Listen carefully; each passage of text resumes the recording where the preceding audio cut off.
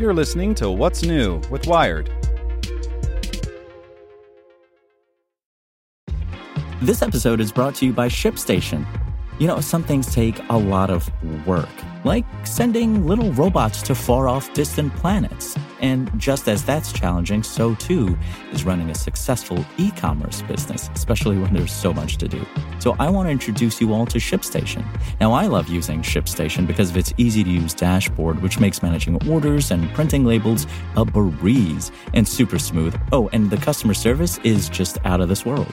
It's exactly what you need to help grow your business. Sign up for your free 60-day trial at shipstation.com/technews. That's shipstation.com/technews.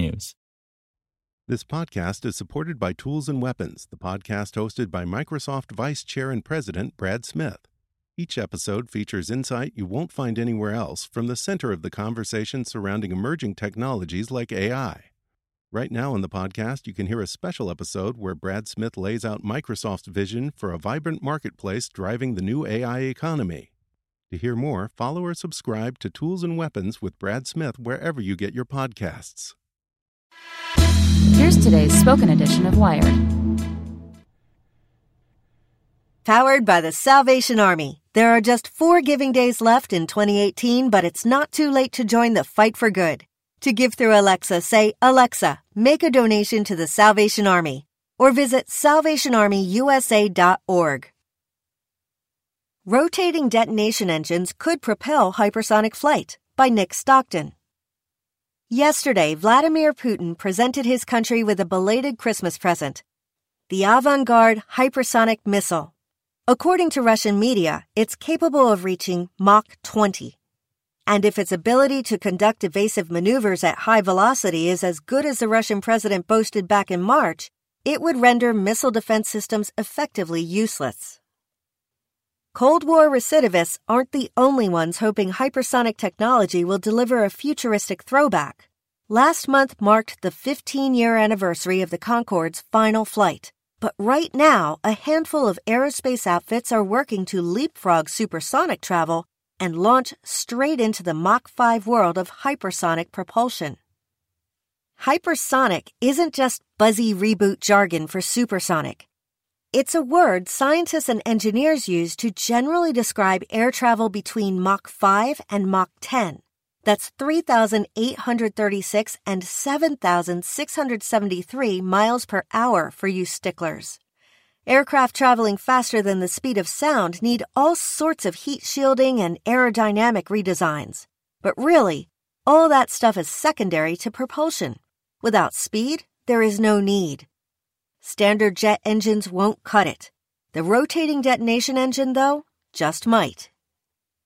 Turbofan engines are great for most commercial travel because they can get a plane going up to around 600 miles per hour while burning fuel really efficiently. North of that, they burn through fuel like a Powerball winner with 50-second cousins. Also, they don't have the muscle to take an aircraft too far past Mach 1. The Concorde got around that latter problem by using turbofans to get up to sub-Mach speed, then kicking in a set of turbojet afterburners for the rest of the way through the sound barrier, settling into cruising speed at just above Mach 2. But the Concorde was an expensive aircraft to fly, and modern airlines are all about value. The rotating detonation engine, though, might someday offer both high velocity and decent fuel economy. The engine's awesome name pretty much describes how the thing works. The engine's detonation chamber is essentially a thin, hollow cylinder. Actually, it's the thin, hollow space between 2 concentric cylinders if you want to get specific. The engine sets off a detonation using the usual means: fuel, oxygen, pressure, heat, which sends a shock wave chasing itself through the cylindrical loop. Imagine a movie scene where the heroes are running away from an explosion, then get knocked forward by the shock wave. A rotating detonation engine traps that shock wave in an endless loop, using it to repeatedly jumpstart new detonations. If you're wondering how a shock wave detonates something, consider how explosions happen. Pressure. Heat is important, but it's really just a side effect of molecules being forced close to one another. Force enough of the right kind of molecules close together, and they react. Here, the shock wave slams into oxygen molecules and fuel molecules with so much force that they compress, excite, and detonate. Each subsequent detonation keeps the shock wave going, and the engine keeps those detonations coming by feeding the chamber carefully timed injections of fuel and oxygen. What this allows the engine to do is burn fuel at a much higher rate compared to conventional combustion engines, says Narendra Joshi, the chief engineer of propulsion technologies at GE Research. This higher burn rate creates more thrust, which is how these engines will, theoretically one day, push aircraft into hypersonic speeds. But wait, isn't burning fuel at a higher rate contradictory to the whole efficiency thing? In this case, higher rate doesn't necessarily mean more. See, the combustion chamber, that thin space between the two metal cylinders, is about 10 times smaller than the chamber in conventional turbine engines. That means it is burning fuel at a much higher pressure than the competition. Internal combustion or detonation type engines produce work by compacting fuel. The higher the pressure, the more work the engine gets out of the molecules once they explode.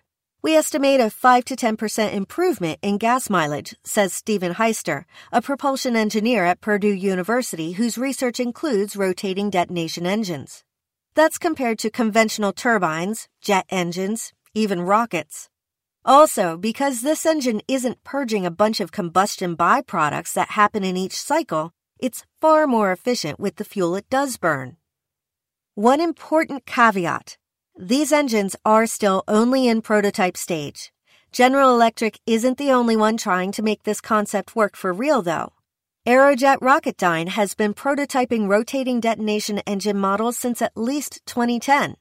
The Department of Energy and NASA both also fund research into these maybe one-day marvels, as does the Department of Defense. More on that in a bit. Finally, research scientists at engineering schools around the country are working on everything from engine designs to the fundamental fluid mechanics that happen inside. Oh, and that's all just in the U.S. You better believe that Russia, China, and every other defense-forward country in the world is exploring rotating detonation engines as part of their hypersonic missile programs. GE Energy claims an aircraft propelled by its rotating detonation engine could travel from New York to LA in an hour. Yes, that's barely enough time to sleep through all 3 complimentary episodes of The Big Bang Theory available on your seatback display, but there are no physics standing in the way of that claim. It's all just a question of when tech makes it into existence. However, researchers are still trying to lock down some of the fundamental physical processes at work inside these engines. For instance, Heister says they still don't know why a detonation wave sometimes goes clockwise around the combustion chamber, and other times it goes counterclockwise. Such knowledge gaps make it hard to design an engine that works predictably. Another problem is unspent fuel. If the engineers designing the engines can't predict exactly how the detonation wave will behave, they can't reliably calibrate the fuel injector. This might mean a little bit of oxygen and fuel misses the detonation wave each cycle. The engine is so hot, this stuff combusts. That might not sound like a big deal, but striking a match technically counts as a combustion. In order to keep that shock wave moving, this engine needs bona fide detonations. So if the fuel injector isn't calibrated perfectly, these wimpy combustions cannibalize the fuel, and the engine no longer has the oomph for hypersonic flight. And if your rotating detonation engine can't reliably keep you traveling at hypersonic speeds, what's the freaking point of anything? Despite these challenges, Joshi is optimistic. He says GE Energy has already solved a lot of the fundamental challenges associated with hypersonic transport. For instance, the company is developing ceramics that can handle the high temperatures a rotating detonation engine creates as it contains an endless explosion. He says innovations like these will put commercial travelers back into supersonic jets by 2025, and hypersonic transport should follow not much later. Yoshi's timeline is contingent on the government stepping up its hypersonic research. Lucky for him, the U.S. military's top technologist announced that hypersonic transport should be the highest priority for the DoD's top minds earlier this year. The Pentagon's motivation is the usual scary geopolitical stuff. Russia has the Avangard now, of course, which is powered by a scramjet engine, and China claims a robust hypersonic missile research program, too. As long as this arms race doesn't lead to global annihilation, tech transfers from this missile work could help commercial air travel finally reach the other side of the sound barrier again. Hey, they don't call it the danger zone for nothing. Want to learn how you can make smarter decisions with your money? Well, I've got the podcast for you. I'm Sean Piles, and I host NerdWallet's Smart Money Podcast. Our show features our team of nerds, personal finance experts in credit cards, banking, investing, and more. And they'll help you make the most of your money while cutting through the clutter and misinformation in today's world of personal finance. You'll get clarity on strategies to help you build your wealth, invest wisely, shop for financial products, and plan for major life events. Listen to NerdWallet's Smart Money Podcast wherever you get your podcasts.